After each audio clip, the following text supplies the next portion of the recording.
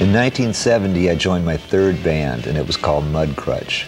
We were from Gainesville, Florida, and we became very popular around that area. And in the band, I met Mike Campbell and Ben Montinch, and after a few years, we decided to go to LA and look for a record contract. Now, to our extreme surprise, we got several offers in the first couple of days, but the guy that we really trusted the most was this fellow named Denny Cordell. It was one of those random thoughts I had. I just thought to myself, I wonder if it would work if we got everyone back together. We thought the Epics was too corny a name, so we picked this really terrible one. Mudcrutch. When the idea first came up, it was like, well, can they still play? The bonus, what I didn't really plan on was how much I would really like the music. It's just natural. It really is almost like coming home. Welcome to another episode of with Lisa, Phil, and Aaron. And this week we are joined again by admin Thea, one of our favorite guests from the Rock and Roll Heaven podcast.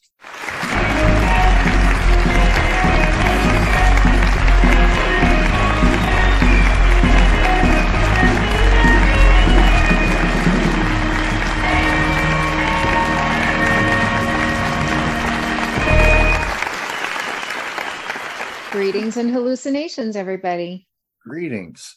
And today we're going to discuss another album. This is another episode of Aaron's Audio Edibles, where we take an album that I had not specifically heard before, and we're going to break it down track by track. As we do, we're going to listen to some clips while we do it. And before we get into all that fun, we wanted to talk a little bit about a concert that Aaron went to. We want to keep it topical. So the Flaming Lips are on tour apparently right now, and Aaron caught them the other night. How was that show, Aaron?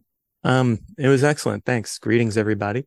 They performed Yoshimi Battles the Pink Robots, the album in its entirety, and then there was a set break, and they came back and played for probably another hour. But YouTube Theater's connected to SoFi Stadium. They share a roof with this little plaza between them. Okay. Cited a Super Bowl a couple years ago. Yep. Oh, that's right. When it was the Bengals, right? Right.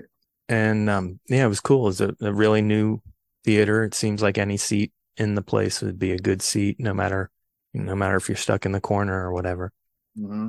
And they had on the screen behind them, along with a bunch of psychedelic imagery throughout everything, the lyrics to every song they did, which is kind of cool. Oh, yeah. That's helpful. That is cool. Yeah. Yeah. And there was one cover song that they did was Madonna Borderline. Borderline. Okay. Oh, yeah. Okay. Yep. No, it will. Cool. And, that was cool. Casey And, Musgrave make an appearance, or did he just mention her? No. They did the song where she described taking acid and going in her backyard and watching light bugs. Yeah. Which I guess are lightning bugs. Lightning bugs, yeah. Probably. And pretending that they're spaceships. Oh my. And so she's telling this whole story, and they said that they took every word in her story and put it into this song. And he was dressed as a Very flower. Cool. He put on a costume of a flower. Right. Nice. Yeah, I saw that on YouTube.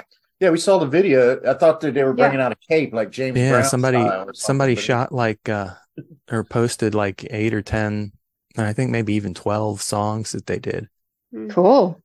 Yeah, so I was looking through some of those, and it reminded me of the whole Musgraves thing, because it went in and out of my head by the end of the show. They like to collaborate, don't they? I mean, they did the stuff with they're big collaborators. Miley Cyrus, Miley Cyrus, the Dark Side of the Moon thing they did. They had Henry Rollins among other people. Oh, that's Thea's. I love Henry Rollins. Yeah, me too. He's my punk rock boyfriend. I love Rollins. I saw him at the country club in Reseda. Was he doing spoken word? No, he was doing music. Rollins band or Rollins Black Flag? band. Rollins band. Okay. Yeah. Does he still do Black Flag? No. Okay. That would have been when we were in high school. Yeah, Right. he doesn't even do Rollins band anymore. Yeah. I don't know if he does any music anymore other than Mm-mm. he did a lot of spoken word stuff on the Pink Floyd. He's like, I've always been mad. I know I've been mad. I've been mad for fucking years. You know that one? Yep. Yep. I saw him on his spoken word tour last May. So Awesome. is that all it is just poetry or spoken word? He does a lot. It's just spoken word. He tells a lot of stories about his travels and whatnot and experiences he's had. Yeah. He's just a really good speaker. Yeah, I'm he's won surprised he Grammys doesn't for his have- spoken word stuff, right? Yeah, he's great. I'm surprised he doesn't have a show right now, like CNN or something, something He like had something on Discovery or History or something like that going for a while, which was really good. Mhm. It was like Henry Rollins questions things or whatever, and it was good. It was really good. I enjoyed it. I vaguely remember that now that you mentioned it. Yeah. Yeah. Yeah. I don't know how long it lasted, but he no longer does it now, unfortunately. But he's doing he's just kind of doing his own thing now. He writes, he goes and does photography, travels the world. He's got to have a podcast, right? Everybody's got a podcast. He does, but it's very inconsistent. Like, I don't think there's been a new episode on his show for a year and a half, maybe longer. Yeah. But every once in a great while something will pop up. But yeah, he does have one. Cool. All right. Well, it sounds like I still have a few feeds like that are all but dead, except once every year or two, something will drop in there. Yep. Yeah. That's kind of Henry. like, rock and roll archaeology. Those come out like once every 9 months or something when Christian has time, I guess. Yeah. Yeah. He had a lot of research to do. Yeah. And we should say before we get started here that the Pantheon network that Rock and Roll Heaven is on just added a couple cool new shows. The one is the Metallica show. That's pretty cool because it's apparently authorized by the band. It's got interviews with the band and people around the band and stuff. And it's short and sweet, but it's like giving the status on their current tour. I think they were in Europe for a while. Now they're in America. So I'll be listening to that a little bit. Don't expect Aaron will. Yeah, I was never into Metallica. Yeah. Me either. I actually left a Lollapalooza early when they were the headliner. Yeah. I Kind of remember hard to get out. right after you left Cincinnati. Well, not right after you were gone long enough to have a child and I, or two. And I was like, so did you name Lars after, Oh yeah. and you just like lost, you didn't lose it, but the Aaron version of losing it is what happened. Just blank stare came over his face. Like, oh, he wasn't having it. Yeah, no, it was not. Yeah. Anyway, we're going to talk about an artist that I think Aaron likes quite a bit better than Metallica. And it's one of the bands that the great Tom Petty started. In fact, it is the first band that he started or joined back in Gainesville, Florida, back in the mid-'70s. Yeah, before that, he had a band. He was in a band called the Epics, but that was when they were still in high school. I think this was their first real band. Mm-hmm. And when they started out, Tom was not even the main singer, not necessarily the center of attention of Mudcrutch. He was a bassist. Mm-hmm. Their sound, I think that they already had Mike Campbell and Ben Montench. I don't know if Stan Lynch was involved yet. No. No, he wasn't in Mudcrutch. Okay. Nope. But a lot of the elements were there that eventually would become the Heartbreakers, but they were just teenage kids. And there's a good documentary out there. It's a couple years old. I think it's called Running Down a Dream that chronicles that early period or Mudcrutch really well. There was a point in time I watched that back when it first came out. Yeah. It's almost 4 2010-ish. hours long. Yeah. Yeah. Right. Yeah. Yeah, I'd have to watch something like that in episodes. Yeah. I've seen it a couple times now, and I started Yep. watching it again last night, and I was struck by, it was one of the more extensive conversations or getting to know Tom a little bit better than you ever really know him. You know him as this kind of like Yeah. stoic, laid back, hip, dude, and everything. But it really, It had a famous director too, right? Peter Peter Bogdanovich. Peter Yeah, Bogdanovich. Yep. that qualifies. big fan. Yeah. I thought Yeah, I know the name. he's the one that was married to Sybil Shepherd, right? Yeah. No, I don't they know. never got married. Oh, that's right. They were. He put her in the movie, her first movie, and she and he had a relationship, kind of an early version of Brad Pitt and Angelina Jolie situation. He had a well-liked wife, and he basically, but it wasn't the first person he left someone else for that he worked with. So he had a tendency to have relationships with the women in his movies. His leading ladies, right? Yeah. Kind of like, I guess, Hitchcock. And Hitchcock she was like, I guess, 19 at the time. And they became kind of the Hollywood negative it couple. Right. They kind of big league people a little bit. Like, you know who I am, kind of get the best seat in the bistro or whatever. Anyway, but the documentary tells a good story about how Tom and just a portion of the band took off and made the road trip from Gainesville to Los Angeles, literally trying to find a record deal, like the classic American story. And they went out there and they went to Capitol Records and they went to, all these different places, got turned down many times and had a lot of perseverance, but finally secured a record deal, knocking on doors, basically. So, I mean, it's kind of a great American story, but I'm not sure what record label they signed with, though. Was it Capitol? Does anybody know? Wasn't it Jimmy Iovine's? I don't remember what label it was. Reprise. Oh, yeah, that's Mudcrutch too. I'm sorry. Yeah. Okay. I don't remember who they originally signed with. So Mudcrutch had one album. But they and what broke them up? Well, I guess they never did. They never did record an album in those days as Mudcrutch. Is that right, Thea? Right. That's correct. They kind of took them and said, "Okay, we're going to redesign this, and you're going to be." They came up with the name Tom Petty and the Heartbreakers. And I guess they added Stan Lynch as their drummer and developed more of a polished sound. It very much was like a pop group at the beginning. I don't know, rock and roll hybrid pop group. They were heavily. One of the guys was one of the Eagles brothers, right? Tom Ledden. Randall Marsh or Ledden. That's right. Tom Ledden's brother is Bernie Ledden. But like Refugee, that's like my first exposure to him. I saw him like on Midnight Special or something. I was, that's cool. I saw him on SNL doing Refugee.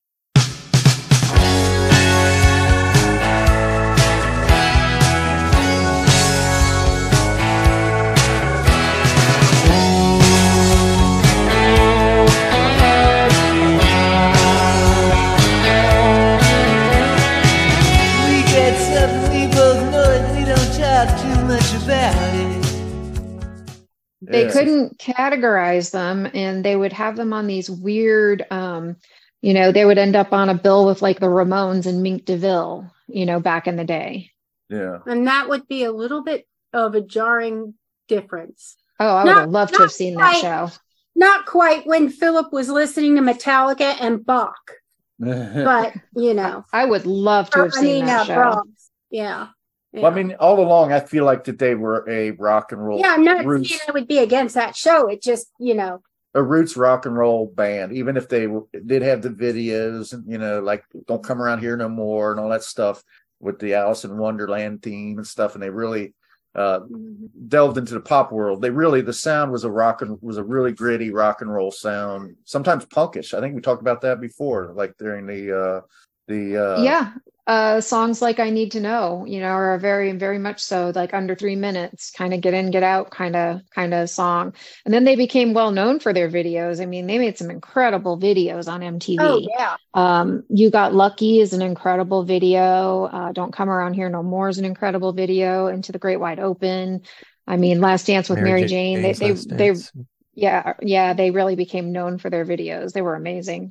Free Falling. It's one of those things where it's such a good song and such a good video that the whole fact that it's about necrophilia kind of like gets ignored. Yeah. Right. I always liked the video for Free Falling because I never did see isn't it the Sunset Strip that it's overlooking for the most part during that video? I think so. Yeah. So I've never seen Los Angeles in that. That was probably familiar to a Los Angelino, but not to me. But I thought it was and I like the song. But anyway, his career went through all these absolutely. phases, that pop phase, and then he kind of reinvented himself when he hooked up with Rick Rubin. He did Wildflowers. I don't want to get too deep into. And well, my thing about Jeff it Lynne. is He had the Jeff Lynne collabs. Traveling Wilburys. even with each change, there's so much change, and yet it's still the core, the base is him to me. Yeah, Right. And that's where he works for me. Like with Madonna, she could go completely different, and it's hardly even recognizable as Madonna to an extent. But there's always Tom Petty. It's a Tom Petty song. Even if it's brand new, you've never heard it before, that has to be Tom Petty. Right. And then you're right. Yeah. There's some great music, especially that I only recently, really within the last couple of years, I guess, some of his later music, like on Echo, Swing, the song Swingin', Top. These songs are just amazing. And if people haven't, revisited some of that stuff, they should. But at one point, Tom, obviously there was an itch to scratch or unfinished business or something in him where he felt like he had to go back to Mudcrutch and resume that part of his career. And so he did that in like 2008 or so. They released their first album. There were a lot of covers on that, right? Yeah, there's some, yeah. Yeah. Mudcrutch never really broke up. They never really broke up. It just kind of paused. Yeah, I think one or two of them left for Linda Ronstadt's band. Yep. Replacing the Eagles. Or I don't know if replacing the Eagles, but subsequent to the Eagles. Right. That's interesting, because I think I remember in the documentary, the guy was talking about how he was sitting around his house or something, and Tom called him and said, "Hey, we're going to reform." And I didn't know if the guy was working at a warehouse or something like that, but apparently he stayed in the music business. I'm not sure which one of those they were interviewing, but they did that, and then I guess they did a couple more Heartbreaker albums, but then they did a second Mudcrutch album, and that's what we're here to break down today. Yep, 2. And Thea brought this to us. It left an imprint on her. Oh yeah. This was recorded in 2015, so it's long after they broke up. Right. So Thea, why don't you tell us a little bit why this album's meaningful to you? Well, number one, just the artistry and the music alone is just huge to me. It just left such a big impact. Number two, they announced their little tour of Mudcrutch in 2016, and try as I might, couldn't get tickets to the Denver show or the Boulder show. They sold out so fast because there's such a hardcore following of Tom Petty. And something Petty's always done, which is great to take care of his fans, is like he'll do special sales just for fan club members. So we tried so hard to get a Denver show, couldn't do it. And then towards the end of the tour, they added a show in San Diego, California. And the boyfriend and I ended up driving out to San Diego. We left the night before and got there about 2 or 3 o'clock in the afternoon the next day. And, ended up seeing him at this beautiful place in San Diego called Humphreys by the Bay. I stood 10 feet from Tom Petty. They treated Mudcrutch like it was a smaller band, just, kind of paying their dues. It was just such an incredible experience. Mm-hmm. Crazy. Yeah. Yeah. The Heartbreakers. And I understand that Tom Petty has had a career-long insistence on not bumping the tickets up so high that actual fans can't afford them or have to go into debt. Right. Yep. In fact, for the 40th anniversary tour, we bought our tickets through the fan club, and we had to go to will call at Red Rocks both nights, because we went to both nights at Red Rocks to pick up our tickets, and that were his rules, just to make sure that the tickets got into the hands of the fans. It must have been amazing. Red Rocks must be awesome. Yep. All 3 times I saw Tom Petty and the Heartbreakers were at Red Rocks. That's a cool venue. I can tell by the photos. Not that I've ever been there, but it's just really it's incredible. But one of their last, the Heartbreakers, they were on their last tour. One of their last stops was Cincinnati, and I don't know if I told Lisa that I was on that I was looking into tickets, but I would have enjoyed that. And I was considering tickets, and Mm-hmm. ultimately didn't get them, and now really regret it. I mean, How I come? think that. I'm sorry. How much? Well, I don't know if it was so much that it was just uncertainty. We weren't going to a lot of shows at the time. It's not like something we had a normal, cycle of things to do. But I really thought, that was one that I really regret not going for. We should have went ahead and took the plunge. I know Philip used to be a fan of Jeff Rotal, and he's coming soon. And I am not, but we were. I was asking if he wanted to go to that, and he said no. But we are going to. This Friday, we're going to see ZZ Top and Leonard Skinner. Right. Skip Skinner, go see ZZ Top. Well, we might have to. Yeah, they're together. It's a cover band. I know. Right. We know. But, I mean, it's about the experience. And are they bad, or did you see them? I just have a problem. No, and they were barely legit to me, in my opinion, when Gary Rosington was alive, because he was the only living member of Skinner that was around and still in the band. But now that Gary Rosington's gone, it truly is a cover band now. Yeah, I get it. Yeah, and then that's it just kind of depends on. I think ZZ Top is the headliner. Oh yeah. Okay, so the thing is that with the handicap parking and me in a wheelchair, we kind of have to get there a little bit early, no matter what. Gotcha. Especially with a larger venue, the way that's set up. Sure. So, we're gonna get some dinner beforehand. So we'll probably be leaving here at like 4. We might miss Leonard Skinner anyway. Yeah. So just it's always possible. Yeah. But the ZZ Top's really good. I saw ZZ Top a couple weeks ago in Grand Junction, Colorado, and they were great. I have a feeling there's not going to be any dead air. I feel like the ZZ Top, their library of music is pretty, recognizable. A lot of earworms, and then the guitars and everything. Sure. A pretty fast show. Oh yeah, so good. I think you guys saw some of my pictures. I didn't get any video of that show, but I got some really good pictures. We had some great seats to see ZZ Top. Cool. Yep. All right, so that brings us to our album. Yay! And 11 tracks on 2 by Mudcrutch. Is this Tom's last studio album? Is that? Yeah. I think it was. Yeah. Yeah. Yeah, because he passed in 2017. Yeah. Yep. But and then his last album with the Heartbreakers was Hypnotic Eye. Okay. I have listened to that. I've given it a couple listens. I like that one too. What year was good. That? It reminds Hypnotic Eye was 2014, I believe. 14. So 11 tracks on this album, the first of which is called Trailer. And let's go ahead and just play a little sample here, and then we'll break it down a little bit. All to you in that trailer to be.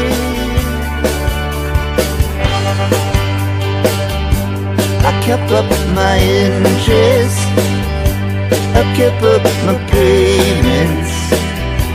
She never said goodbye, I never asked why.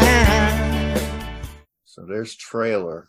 Thea, why don't you kick it off? Do you got any notes on this song? I mean, yeah, this is the only one I really made notes on. Everything else I want to fly by the seat of my pants with, just because I love this album so much. Trailer is a really sweet little song. It's very twangy, very folk rock tune. Written and recorded in 1984, it was initially conceived as a part of Southern Accents. It was trimmed off by Petty and Jimmy Iovine and relegated to the B-side of Don't Come Around Here No More. It was later released as a part of the Playback box set, and then again resurfaced for Mudcrutch 2. But that song's been around for a lot of years.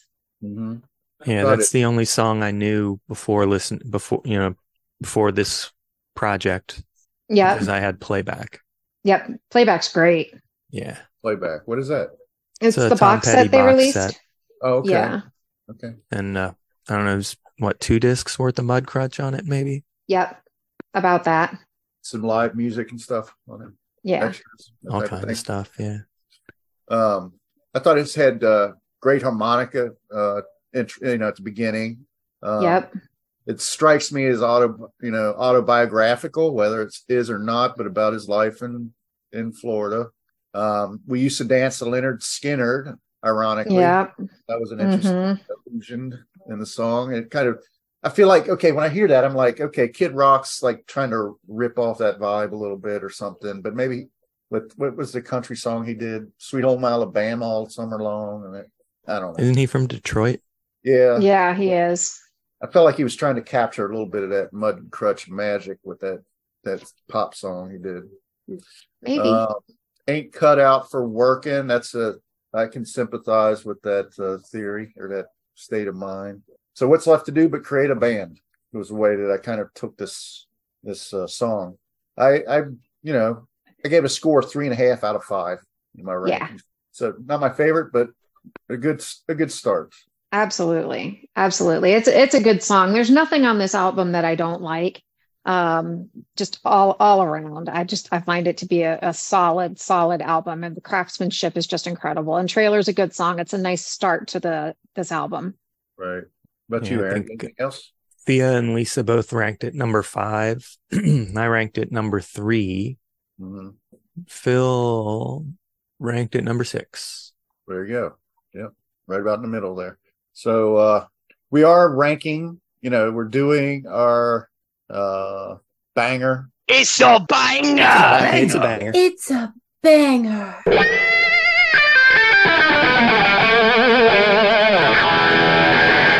Yeah, there's 11 tracks on this album. So.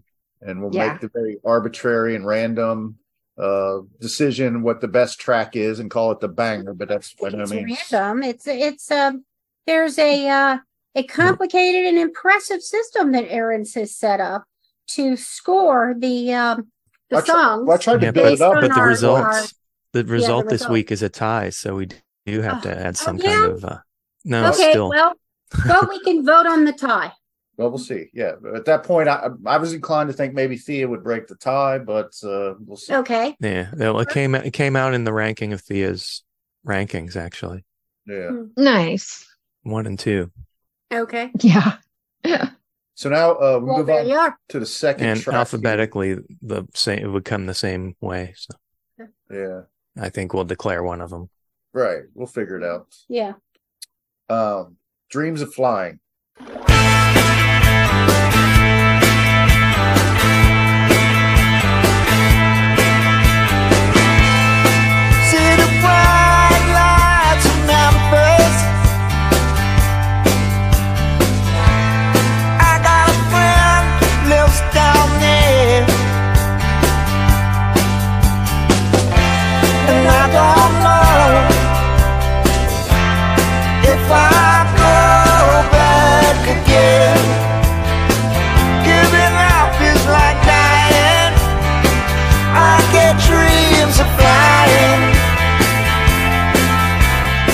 Second track on this. Mm-hmm. This.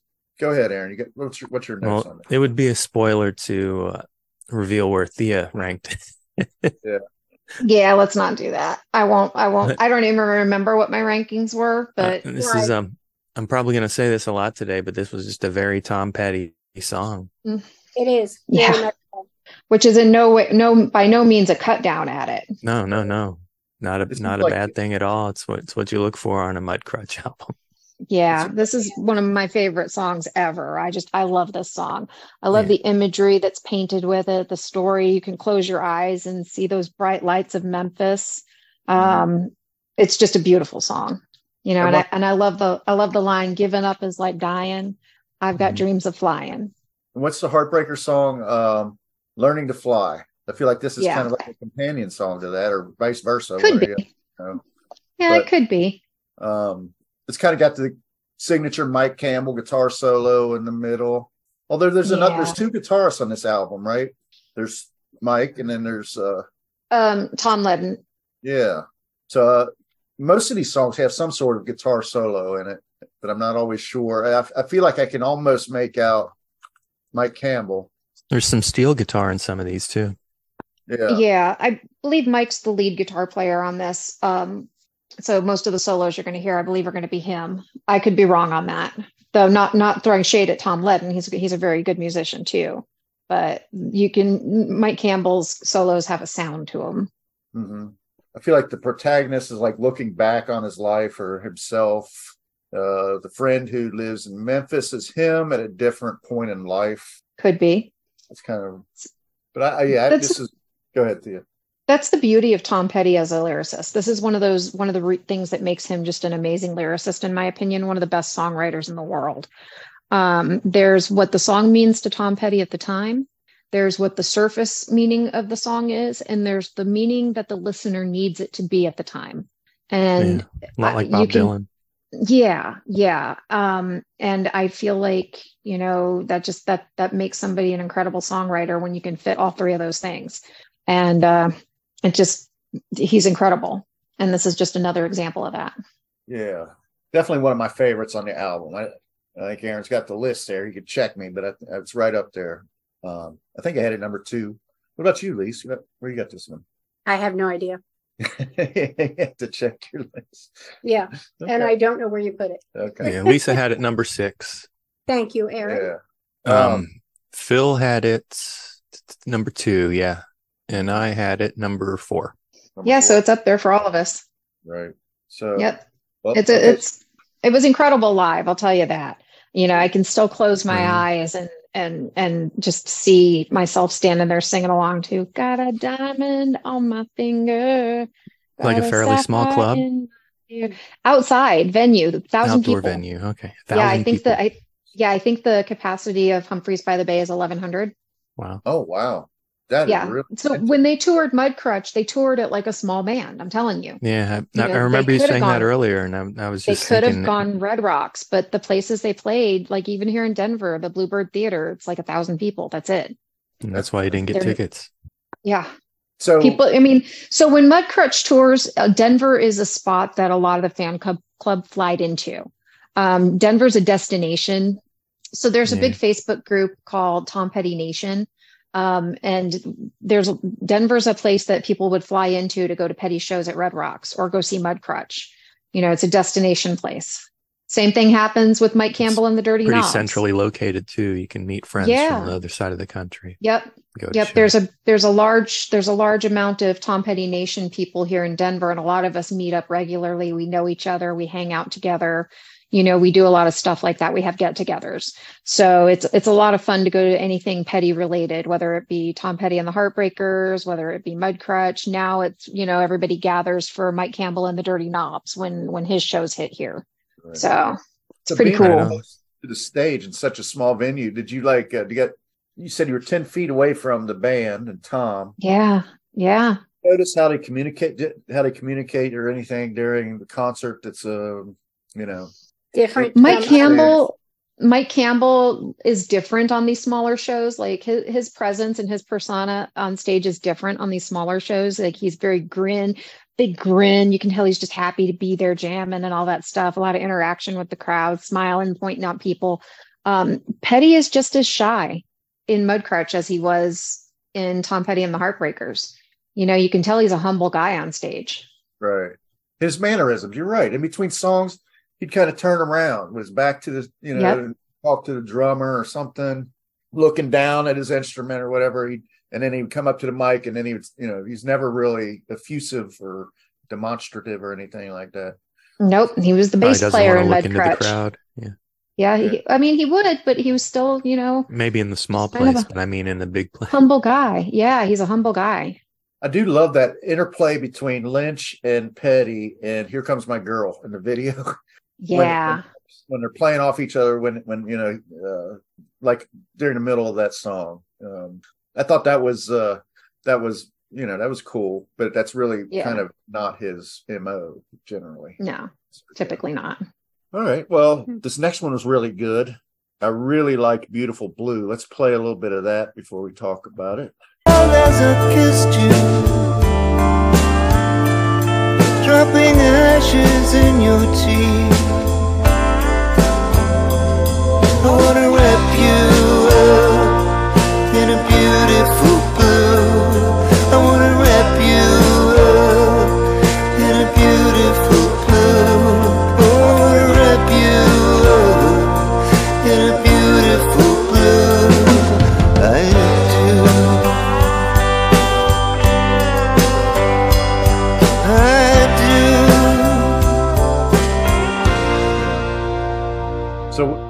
What do you got on Beautiful Blue, Thea?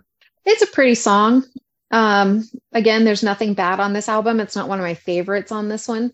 But it's a good, pretty song. But there's others that I like more. Mm-hmm. Yeah. Aaron? It's my number one. I think it's got some of the best guitar work on the album. Yeah, there is some really good guitar work on it. I have it pretty high myself. I like the imagery about the shadows, about love and marriage, or at least marriage. Lisa pointed out the Institute you can't disparage. Yeah, right. Right. But Lisa mentioned that "I Do" is like a prominent lyric in the song. So that's why we thought about, we were sitting here talking about it, listening to it, and we thought about, maybe it's about marriage. With the tree painted with bottles, or I guess that's bottles like hanging. A Southern wedding staple. If you're having your wedding outside, you put candles in the bottles and then you hang them on the trees. What does that mean? I want to wrap you up in a beautiful blue. Yeah. What is a beautiful blue? The beautiful blue sky. I don't know. Right. I don't get that lyric personally. How about you, Thea? I don't remember if Tom wrote this one or not. I suspect he did. And to me, I think he's talking about his wife Dana. Mm-hmm. Okay. Yeah. But what does the beautiful blue refer to? Maybe her blue eyes. No. Could be. Or blue, just as I don't know. Yeah. Or his. Again, it's the mastery of his lyrics. It's the mastery of his songwriting. There's what it means to him, whatever the surface meaning is, and what it means to you. Yeah. And I mean, blue could be considered a happy color. Yeah. So maybe he means calming, joy. Yeah. Ocean. Or calming. I know that. Ocean. I know that he and Dana had a beach house in Malibu. Okay. That was like their happy place. Yeah. I interacted with Dana on Facebook once. That was cool. She's an incredible woman. Yeah. And she responded. She is. Yeah, she's incredible. I am friends with her on Facebook. I've never met Dana. I've never spoken with Dana. I have had a few conversations via private message with her. She's just a really sweet, down to earth lady, and I just feel for her. And she's been pretty public about it, that there'll never be another one for her. And she's just devastated to be without him. I feel for her. And apparently he took her son Dylan in at like his own and treated him like his own. And I'm not saying for people to go out and flood her with requests or anything. That is not what I'm saying. Give the woman her privacy. But to those people that she is connected with through social media, she's pretty open, about her memories and her feelings. And it's just devastating to watch it. I just feel for the woman so badly. Weren't you relaying Luca's story from the show about Kate Hudson? I did. Yeah. Yeah. And she, what did she say? She elaborated on it. I guess he was deciding what to play next. And Kate Hudson yelled, room at the top. And he says, I don't play that one anymore. I don't care who your mama is. Yeah. Well, she remembered the story. She remembered exactly what I was talking about.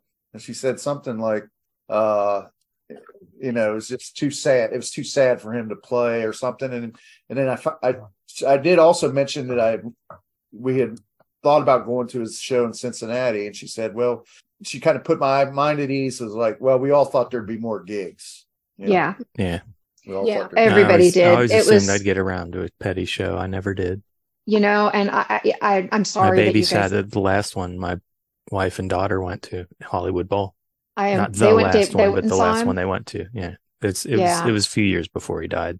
I'm so sorry that you guys never had a chance to see him. It was incredible. I guess I've seen him a total of 5 times. 3 times with Tom Petty and the Heartbreakers, once with Mudcrutch, and once in 2003 at the Forum in Los Angeles. I went to see the Recording Artists Coalition benefit show. Stevie Nicks was basically, she was one of the headliners of that show, and Tom Petty came out on stage with her. Awesome. And yeah. So I've seen him a total of 5 times, and each time just a gift. I was like, I don't want it to happen again, because I work with a lady and she goes to all these shows. I mean, I see her on Facebook. I talk to her at work. She goes to all these shows. Some of them I'm like, that don't, I would have passed on that one, but she's very active. But she went and saw it, and I was like, what? And I'm jealous. I'm like, well, why the hell didn't I go? And it's like from then on, it's like if anybody comes like that, and there's really not a lot of artists like that at this point. I want to make it. Yeah, I absolutely. But the cost can be prohibitive. But if there's something that you want to go to, and I don't want to go, I would be okay with you going with someone else. Okay, because it looks like like for instance, Ween is coming to this area in the near future. Not only are they not ADA compliant, but you would hate it. Yeah. And I don't think it's an ADA situation. I mean, I don't know what venue are they at. I don't know the venue, but it's apparently very small, kind of like the one Thea was talking about. Because it's like $350 a ticket too. I'm not doing Oh, Jesus Christ! Skip it. Not doing it. That's just, it's too much. I mean, more power to them if they can draw a crowd at $350 a ticket, but man, what a show that would be, though. If you wanted to go, we could get you a ticket by yourself. I'm not like a fanatic, and then it's just I would like to see it. It's a catch 'em if you can kind of thing, but it's not a pay $350 to see them in a tiny club kind of thing. You'd have to be a hardcore Ween. Yeah, exactly. They should call themselves Wieners. I have two shows that are my big regrets, and one is Dr. John. Like back in 2018 or 19, he did a show at Red Rocks, and I was like, oh, I'll catch him on the next tour. Well, there wasn't a next tour. Right. And then the other one before that was Prince did a few shows at a very small club here called the Ogden. Tickets were like $250 a piece, but it's it's a small venue, like maybe 1,500 people. Yeah, that'd be worth $250. Yeah, I wish I'd have done it because, again, we don't have Prince now. Right. Well, and the last time that Prince came to Cincinnati, I think it was the last time, along with his big advertised shows, he did this little surprise show at this place called Bogart's here in Cincinnati. And I don't know what size venue it is. I don't think it's even 1,100 people. I mean, it's probably more than that. I'll look up Bogart's capacity. Okay. Cool. But I mean, it's a fairly small capacity. It's billed as the Midwest's premier concert showcase. It's standing room only. And what they did was the day before on the radio, they were saying, come see Blue and Red at Bogart's, and they were making this big point about it and really emphasizing it. And it turns out it was Prince doing one of those nostalgic intimate tours along with his bigger tour. So, and he had been to Bogart's before when he was, first coming out, and he had liked the venue. 1,500. Okay. Well, that surprises me but I guess maybe the upstairs part too, because there is a balcony area upstairs. But that, but the lower part, it didn't have any seats. It was just standing only, the whole room. Well, last thing I would say about Beautiful Blue, it's like Aaron, I love the guitar work. Yeah. To me, it has a little bit of a yacht rocky vibe to it. I'm not going to hold against it, but I felt like. Do either of you think there's a little yacht rockiness to it? Maybe. Yeah. Never occurred to me. Yeah. It's maybe, I don't know. It's kind of the sleeper one of the sleepers for me. What? Like romantic tempo, kind of like Eagles. Yeah, maybe. I just know there's about 2.5 minutes of guitar toward the end of it. I think it's the longest song on the album. It's a relaxing song. It kind of like washes over. Yeah. All right. Yeah, 6:37. It beats out Hungry No More by about 20 some odd seconds. Well, as long as we'll stick with the beautiful people here, the next track is Beautiful World. And it's not a Tom song. Let's give that a little listen before we play anything about or play that. Or say anything about that.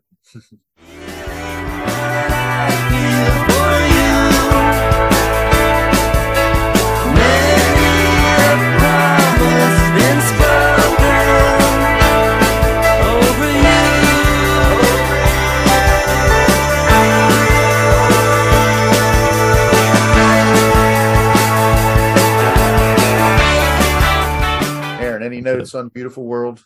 That's a Randall Marsh.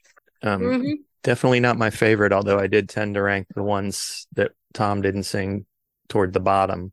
Where'd I put this one? Beautiful World, number 9 for me. Okay. Yeah, I don't remember where I ranked it either, but it's a good song. Yeah. Yeah, you were right. Oh, sorry. Go ahead, Aaron. Oh, it's beautiful. Yeah, you were number 7 for Beautiful World. Phil was also Me? number 9, like me. Yeah. I think I rated Lisa it ranked it higher. number 4. Lisa liked it the most of any of us. Yeah. It was just more upbeat for me. Yeah. And then for me, I want music to lift me. So Yeah. that's what I like, music that lifts me. Yep. It's certainly not a skipper or anything. I don't think there are any skippers on this album, but No. And Philip pointed out there's like an almost Traveling Wilburys kind of aesthetic to it. yeah, I could see that. Yeah. To the song or to the album? To the song. Yeah. The album, I mean, the different. Oh, okay. Remember that George Harrison song? I got my mind set on you. Kind of reminds me of that a little bit. Yep. Yeah, I can see that. Oh, you know what?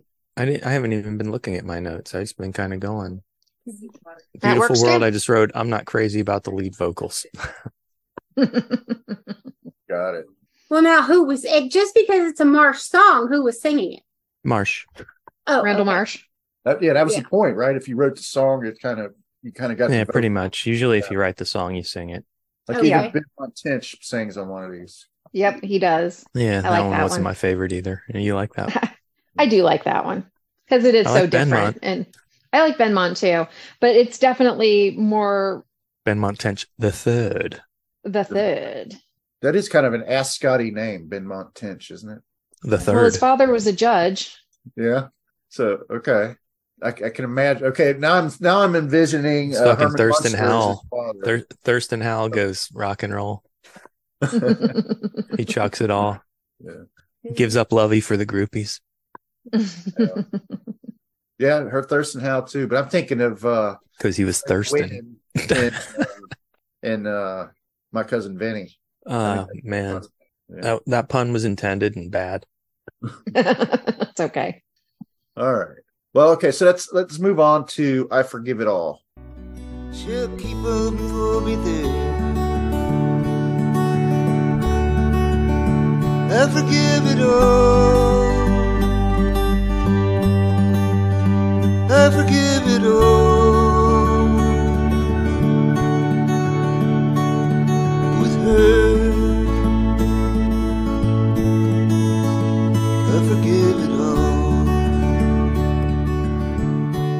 I Forgive It All, Aaron. The bad pun and everything. Thank you.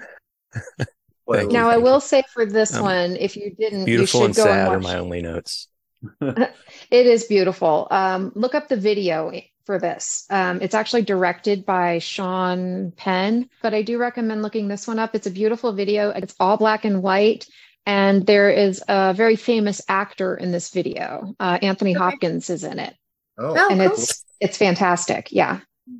well, I love this one. I have relatively speaking, a lot of notes, only a couple lines, but I didn't take a lot of notes overall. But to me, it reminded me a little bit of Room at the Top.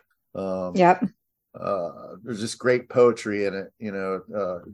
People are what you make them, and that ain't going to change. It's also reminds me a little bit of like Hallelujah, Leonard Cohen.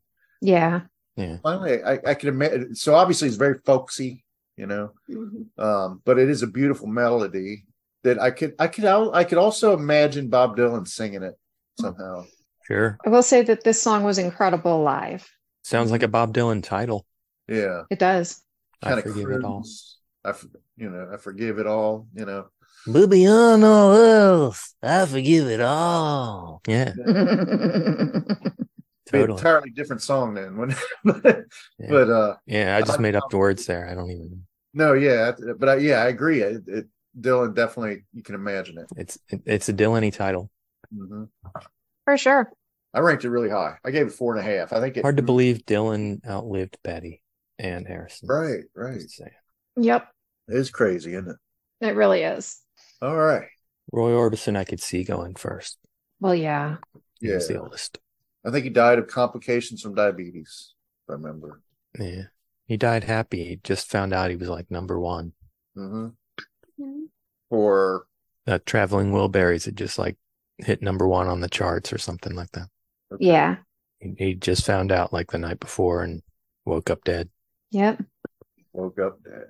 The Other Side of the Mountain. Let's play a little bit of this bluegrass picker. Seems like you're so far away, and I just don't know what I can do.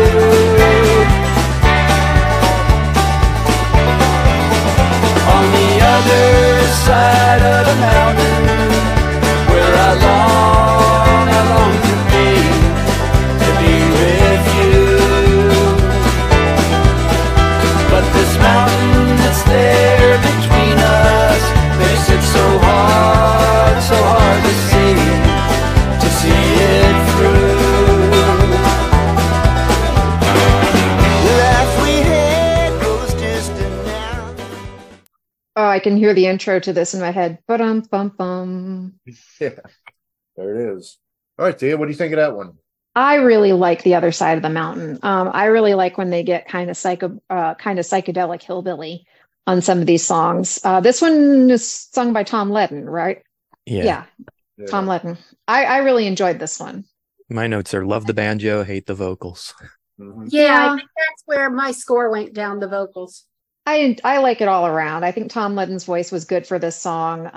I love the banjo. I love the guitar. I love all of it. I really enjoy this song. Yeah. Lisa and I both ranked it last. Phil ranked it second last. Yeah. And Thea had it right in the middle, #6. Yep. I enjoy this one a lot.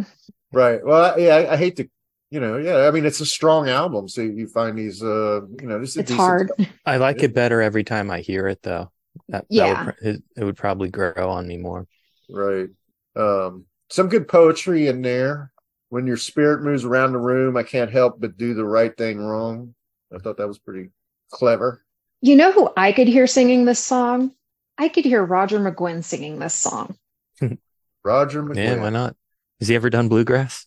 I don't know about bluegrass, but there is a funny little story that has to do with Tom Petty and Roger McGuinn. Roger McGuinn heard American Girl and asked, "When did I release that?" That's funny. And then Petty was basically responsible for putting him back on the map and getting his career back, because he produced Roger McGuinn's Back from Rio? Yeah, which is a really good album. It's a really phenomenal album. He's on my bucket list. Our high school friend Itzhak turned me onto that. Or Tim Miller. I would love to see Roger McGuinn live. Okay. Now we'll have to do a Roger McGuinn because I don't have any point of reference to who he is. We could just do a Roger McGuinn in general. The Birds. The Birds. That's what we're saying. We could do a Roger McGuinn in general, or we could pick an album. So he was the lead singer of the Birds? He was one of the singers in the Birds. Okay. All right. So he was on. He was part of Bob Dylan's infamous and massive failure of a tour, the Rolling Thunder Review. Oh. He was a part of that too. Okay. All right. Well, that's what I love about the show. It always spawns other things to listen to. Mm-hmm. When I'm editing, I write this stuff down, and sometimes I check it out when I take a break or whatever. But so next up is we should make an episode of your findings after doing those. Yeah. Right. We could do. Yeah. We could do I bet it happens episodes. every time. You're like, well, I wish I'd have been able to, mention this and this. Right. We could do a couple of episodes just on the Birds, not any particular album, but just like on the different members and just all the different paths. Loved the Birds. He did. He really did. In fact, they did a lot of covers of the Birds. Yeah. So You Want to Be a Rock and Roll Star. Yeah. Playback's full of Birds covers. Yes. Incredible band. All right. Well, so the 7th track, we're moving right along here down the railroad track here. Yep. So if this was the Steve Vai album, this would be the best track. That's his thing, isn't it? His thing is to stick the best track at track number 7. Mm-hmm. Right. Hope leads off. Let's play a little bit of Hope here. For showing me the world ain't blind. You give me hope. You help me even out.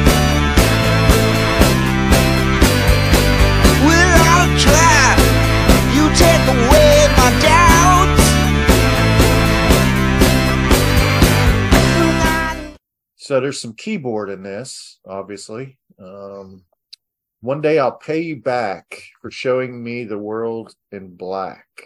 Sounds like a Grateful Dead lyric. Mm-hmm. Kind of does.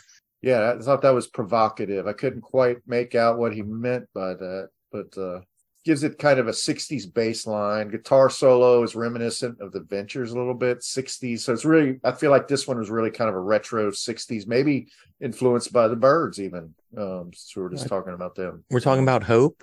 Yeah. Yep. My note is this sounds an awful lot like I Don't Want to Fight from the Heartbreakers Echo album. Okay. Yeah. Now I can see that too.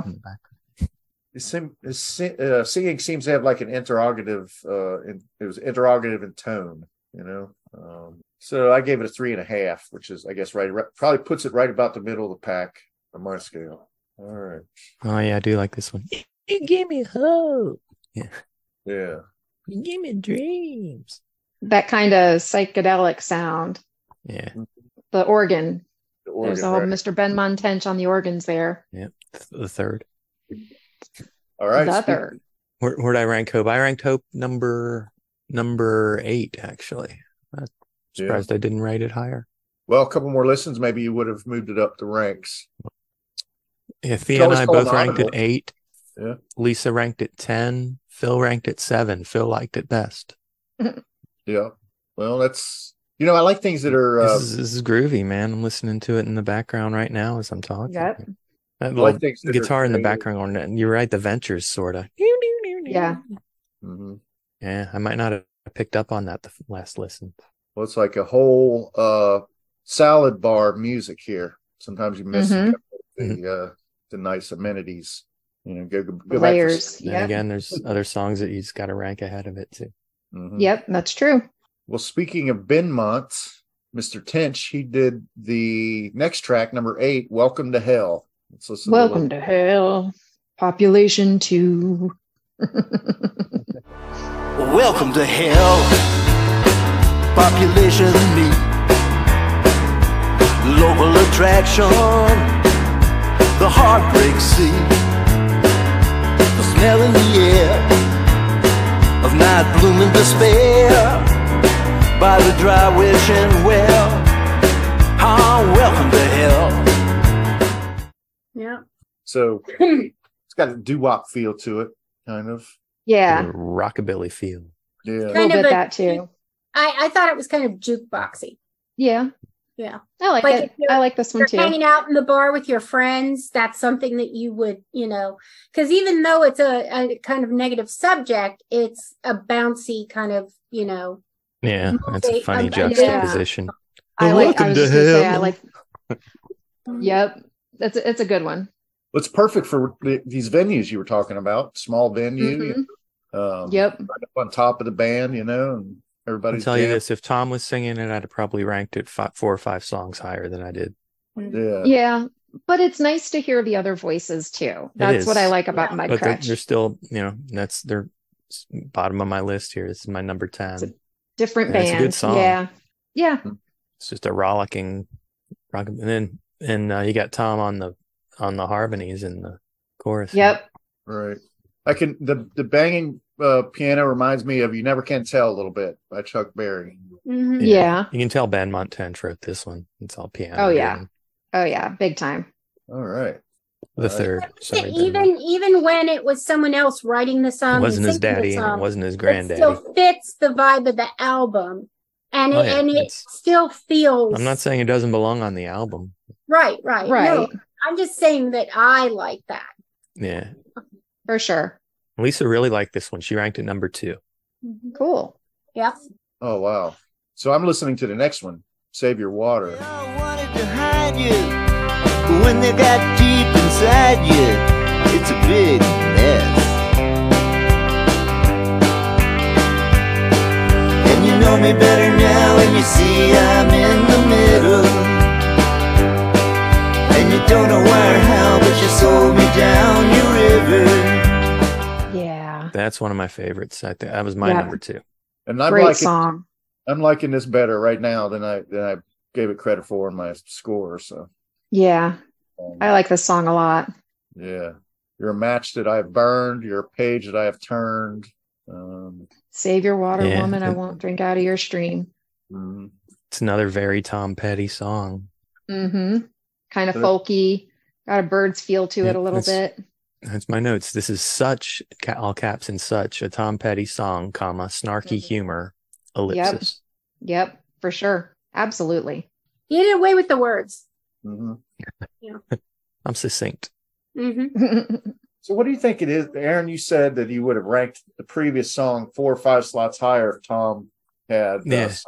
Is it, I mean, what is it about, what was it about his voice, his just About Benmont's voice or Tom's voice?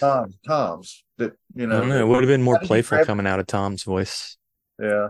So how do you Yeah. elevate the bass player? Because there was another singer and he left. Maybe initially he wasn't. Maybe initially he didn't want to be the front. Yeah. Well, It could have been him you can almost tell that he Feeling that went way. kicking and screaming because because he he didn't. wasn't. He was kind of Like- shy. Yeah, like Thea mentioned, he was shy, but there Yeah. is there's Mhm. a quality to his voice that's just, Yeah. mad Right. or something. I about it. agree. It's like, I don't know. Almost like he's kind of Comfort. like, really, am I the singer? Really? And I'm just Okay. plain old sandwiched in between. So save your water, woman. I won't drink out of your stream. Right. And I start like, okay, so we started this episode last week and I started going off on a tangent and I don't know if everybody was on board with me, but I feel like Tom is the type of guy that if you're a guy, he's a guy you want to have as a good friend, right? And Yeah. You're a women, guy. He's a guy. women are comfortable with Tom, with his whole, with his whole. We're saying, are you Vibes. telling me chicks dig Tom Petty? I think Yeah. they do, yeah. Yeah. I think No fucking way. That ugly bitch. This is the Let me type write of that shit down. This is the type of revelation that you get when you tune in. If you're looking for a reason to tune into our podcast, this is the type of shit you get. Yep. The rock star. Deep, baby, is- deep. Yeah. But Mhm.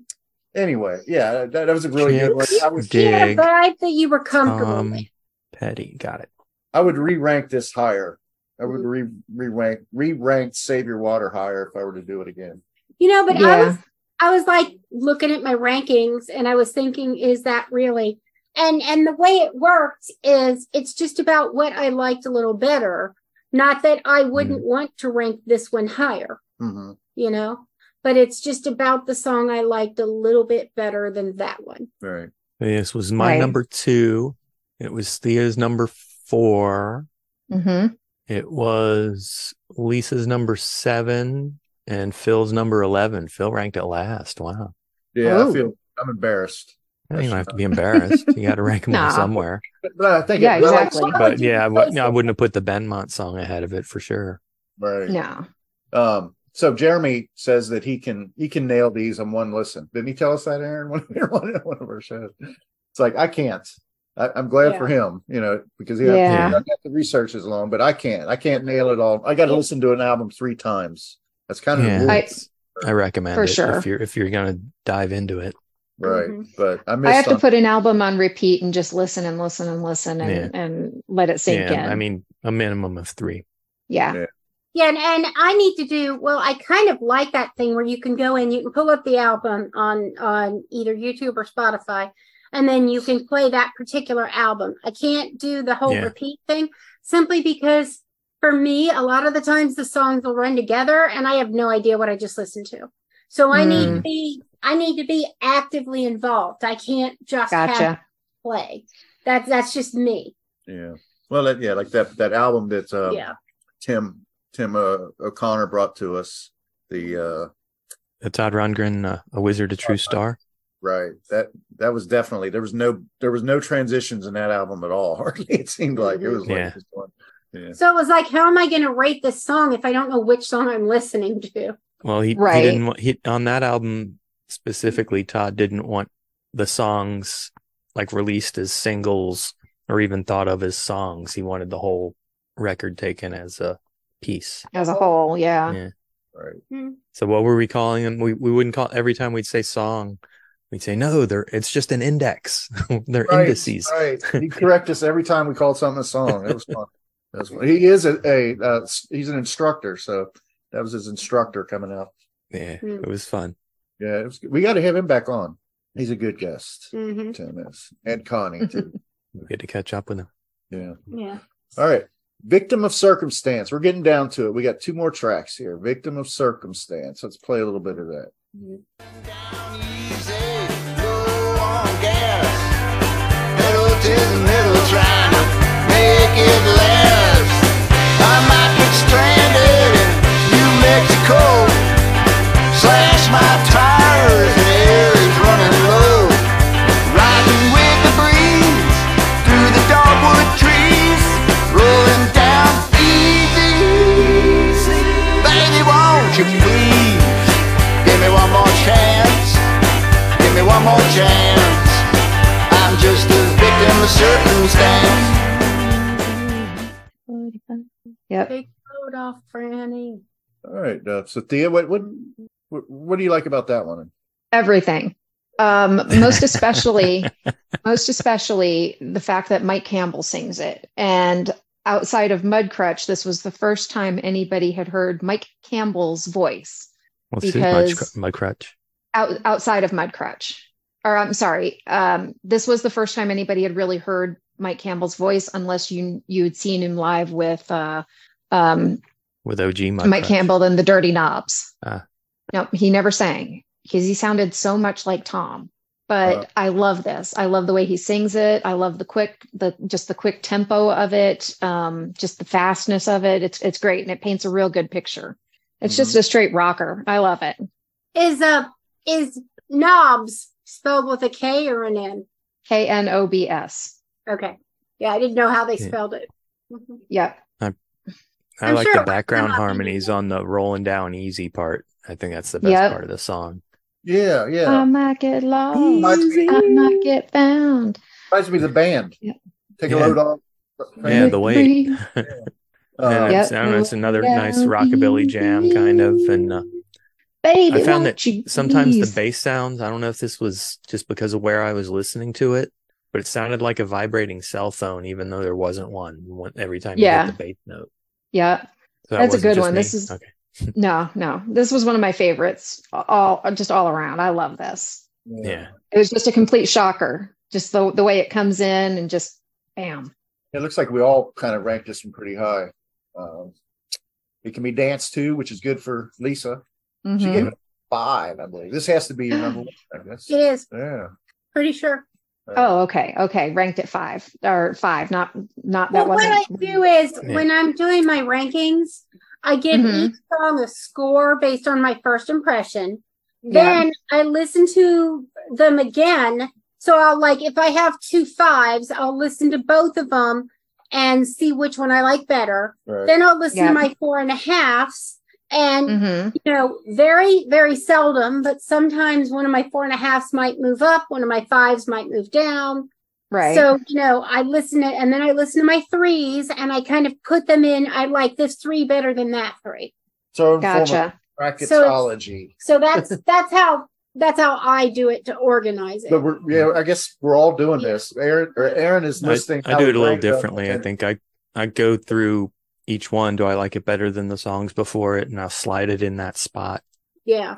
Yeah. Kind of in real time. Rather than having 2 5s, I'll say, well, this one takes the place of that. Right. Gotcha. And if Mike Campbell was here, he'd be like, it's so arbitrary. And it's like, yeah. Just enjoy the album. What are you doing? I ranked it number 5. Phil also ranked it number 5. Yeah. Lisa ranked it number 1. Right. Lisa loves it. Lisa loves it for sure. And before we talk about Thea's ranking, we'll discuss Hungry No More. Right. Okay. Hungry No More. Let's play a little bit of that. Won't be here when winter comes. I ain't holding out my hands over a fire and a can. Over a fire and a can. Goliath was tall. King David was small. You can't live on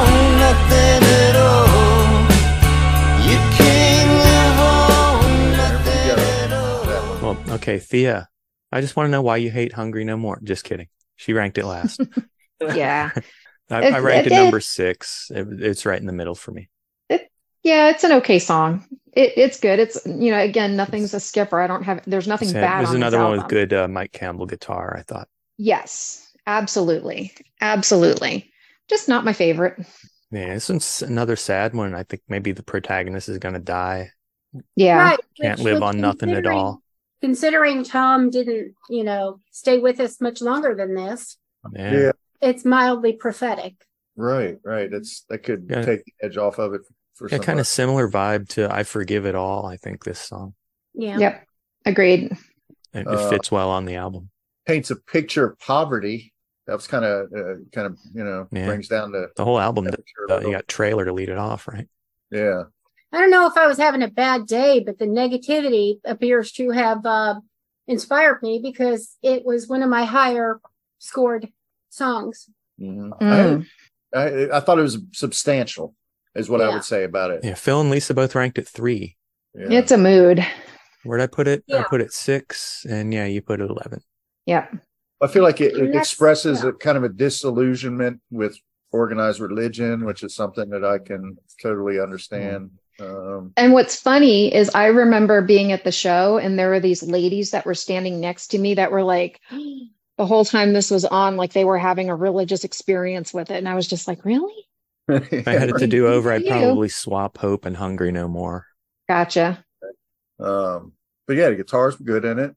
I just thought that it took more of a position than some of the other songs on the album, which is not necessarily for everybody, but for me, that gives it points. Yeah, exactly. So. Yeah. It for me. Once you realize he's gonna die, I ain't gonna be hungry no more is a different meaning.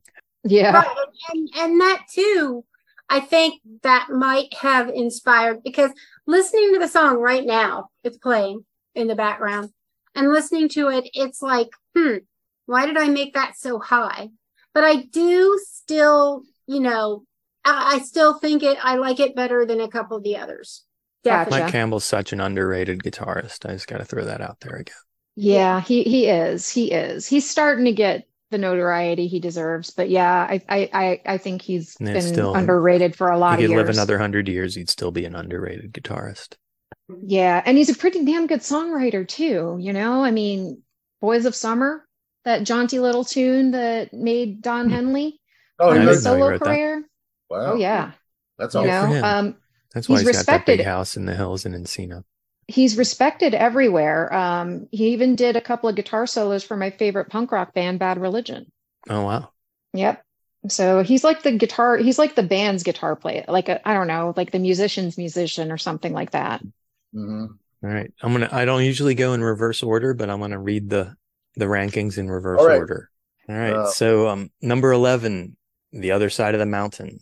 Number 10, Hope. Number 9, Welcome to Hell. Number 8, Beautiful World.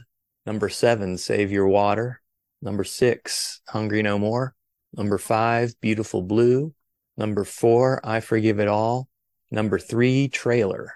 And then we had a tie for numbers 1 and 2, Dreams of Flying and Victim of Circumstance. All right. Well, and if we go alphabetically, the winner is Dreams of Flying. And if we go by our guest's rankings, she had Dreams of Flying number 1, Victim of Circumstance number 2. Now, so I think no matter how we slice it, Dreams of Flying is the banger. Well, that their song right there is a real banger. It's a banger. It's a banger. It's a banger.